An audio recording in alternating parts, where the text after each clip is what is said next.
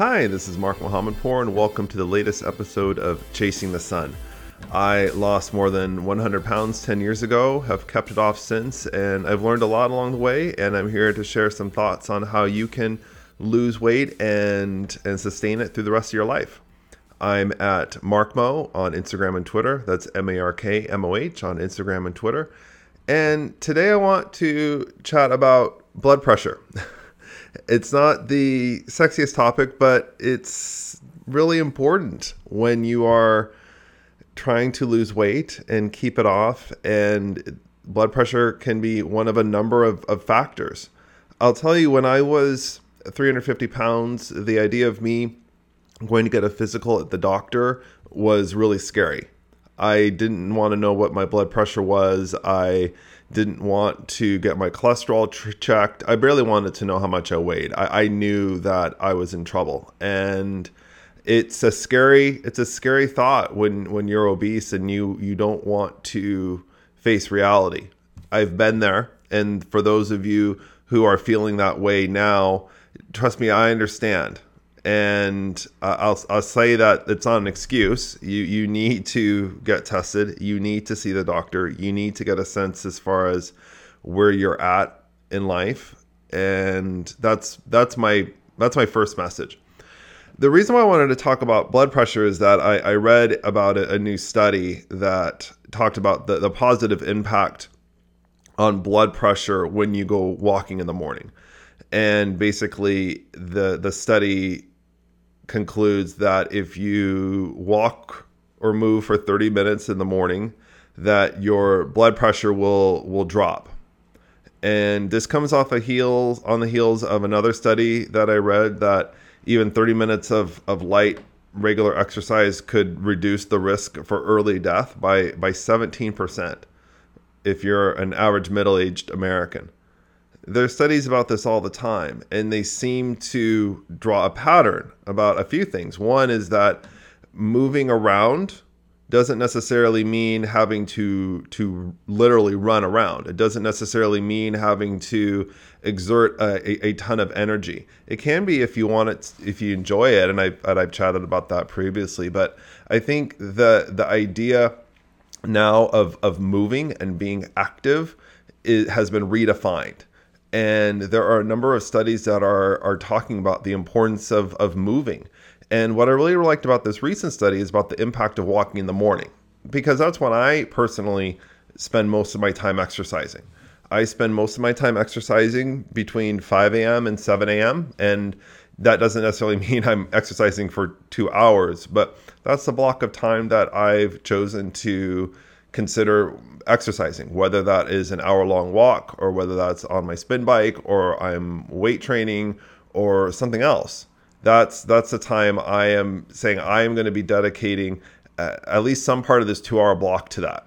Now, there might be other times throughout the day that I take a walk, or maybe I'm decided to do another exercise late at night before I go to bed. But for me, I have gravitated towards walking and moving in the morning. I did that a lot when I lost my weight, when I went to the gym or I went on an early morning walk, and that's just what worked for me. And you figure out what works for you, but I'll tell you that these studies are interesting to me because I think they accomplish a couple things. One, they continue to again illustrate the importance of activity and a regular, steady drumbeat of activity every day. And that's important. You need to move around for a good amount of time and dedicate yourself to that. And I think the other thing is that we think about early morning exercises, and it sometimes is difficult. You don't want to wake up early. You don't want to be moving around right away. Your brain and your body are still adjusting. But the good news is once you're done with that exercise, you've accomplished something. You've accomplished something that day that maybe the day before or the week before you would not have considered doing. And to me, life is sometimes a bunch of rolling hills, and things come at you fast and quickly throughout the day that sometimes I get done and I think, what did I accomplish? And I can go back to saying, I accomplished so much before 7 a.m. that in a past life I would not have done that. I would have not have felt accomplished. But because I had worked out, because I had exercised, because I took time to do that, to me, that felt like an accomplishment. I think we minimize that. We minimize the importance of moving and exercising because there was a time as a species that we had to move around to find food, or we had to move around to find shelter tens of thousands of years ago. And now we don't necessarily have to do that on a regular basis. And we take food for granted. We take shelter for granted. And but our bodies still require it. And that's where obesity plays a huge factor.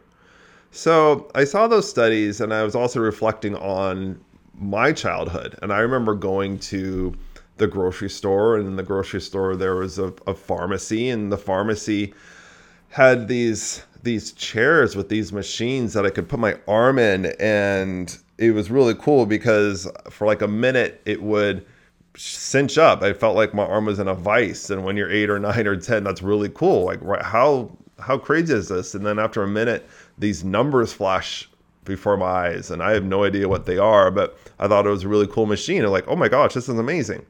Well, fast forward, and obviously those are blood pressure machines. They're an incredibly important gauge as far as how your heart is doing. And I'll tell you, there was a time 15 years ago when I was 300, 325, 350 pounds. I didn't go to the doctor, didn't get my cholesterol checked. And the last thing I wanted to do was see how my heart was doing. If I was pre-hypertension, hypertension, I am sure that it wasn't great. And I never wanted to know that. And if I could go back, I definitely would have taken those tests. But when you're in the moment and you're feeling low, it's the last thing you want to do is see anything that makes you feel lower. But my message is you need to know those numbers. And here's part why. American Heart Association came out with some stats. They're always updating their stats, but 103 million American adults have high blood pressure, according to the AHA. 103 million American adults have high blood pressure. That's a significant number. That's 1 in 2, 1 in 3 have high blood pressure.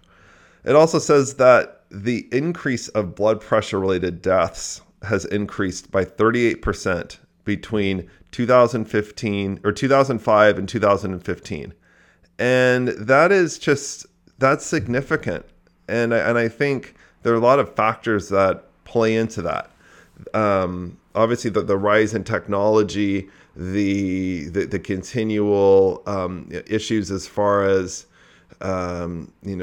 traffic. There's so many other factors that I think have caused this over the last few years. I think technology is obviously a huge part of it. I don't necessarily need or want to go into all those factors now, but that's the reality, is that the increase of blood pressure related deaths has increased significantly. And I think the rate of obesity has also climbed significantly. I can't give a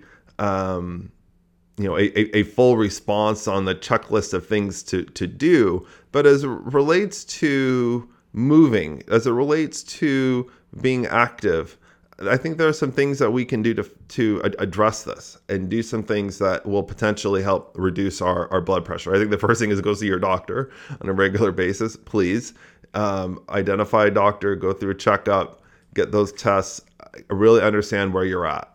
I think the other thing, and a doctor will tell you this as well, but moving and walking has to be a priority. And you have to plan for it. You have to prepare for it.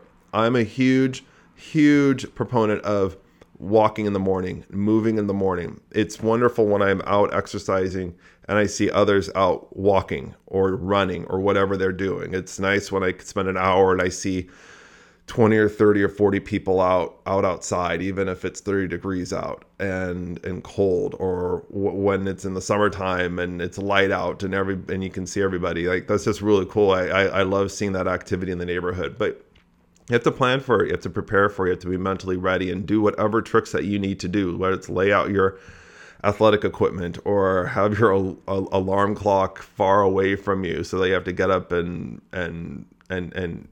turn it off. Whatever works for you, figure it out. And I'll tell you that moving in the morning is the best. if you work and you're in an environment that has a lot of meetings, I have a lot of meetings throughout the week, and I'll tell you that a lot of them are seemingly around a table, or I have to be sitting down for them. A lot of them are video conferences, and you have to be present and you have to be focused, and multitasking is definitely off the table. It should never be on the table, but the reality is when you have a lot of meetings and there's a lot of work to do, you have to balance things. But for the most part, if you are at a video conference call and you're sitting and you're facing everybody, the reality is you can't be moving. And sometimes those meetings aren't you're not the ones who are scheduling them or leading them, and sometimes that's a challenge. But it's really assessing the time that you're spending during those meetings, what you're trying to get out of it, and are there meetings that, especially the ones that you're scheduling or that you're running, are they ones that require video conference? Can you be standing up with your colleagues? Can you be walking, especially if you have meetings with colleagues in the same office? Can you get outside and walk and talk and do something active? You'd be surprised how much time adds up if you're meeting for 10 or 15 or 20 minutes, or you're walking and accomplishing something while trying to accomplish what's in the meeting. I think that's really, really key.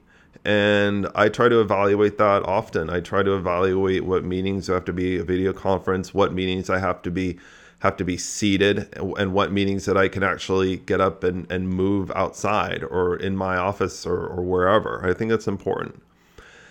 And the last thing I want to say is that I talk a lot about 30 minutes as being a goal, an exercise goal, and I think that's really, really key. But I want to leave with this, is that I think even if you are obese, if you're morbidly obese, the idea of moving for 30 minutes, walking up a flight of stairs, walking once around the block can be a very difficult task, and I understand that. There were times that it was difficult for me to move around for a very, very long time. I think my last message is that understanding that having a specific dedicated time that you're moving, any amount of time is longer than zero. If you walk around for 1 minute and you say, I'm going to do this and I'm going to dedicate the next minute to walking outside, whereas before you weren't going to do it at all, I think that's a huge win. If you are saying, I'm going to go 5 minutes and I'm going to walk around the block, and you accomplish that is a huge win. I don't think we celebrate that enough. I don't think we celebrate ourselves and the things that we accomplish enough. And I'll just tell you that time adds up. And in a few weeks or months, you're going to get up to a point where you're going to be up at 5:30 in the morning and you're going to be out the door by 5:45 or 5:50, and you're going to be moving and walking and feeling so much better about yourselves. And according to the research, your expected life longevity is going to be positively impacted, because your risk of heart disease is reduced, your risk of high blood pressure is reduced. It positively impacts potentially the medications that you take. It positively impacts your just overall health and well-being. I always feel better about myself. I always feel much more positive before I start my day by exercising. And I realize this might seem a little bit of fluff, but the reality is that there's something magical about what our bodies are supposed to do when it comes to exercise and moving and walking. And I have to tell you, every time I go to the doctor now and my blood pressure is normal, I'm not close to pre-hypertension. I'm feeling good. It makes me feel really, really good. It makes me feel like I've taken my exercise and my eating habits to stride, and that I'm prepared for the long term. And so that's my final message, is prepare for the long term. Doing anything today is going to impact that tomorrow, and it's never too late. It's never too brief, and it's never too late. So thank you for your time. This is Mark Mohammadpour, Chasing the Sun, MARKMOH on Instagram or Twitter. Have a wonderful day, and we'll chat soon.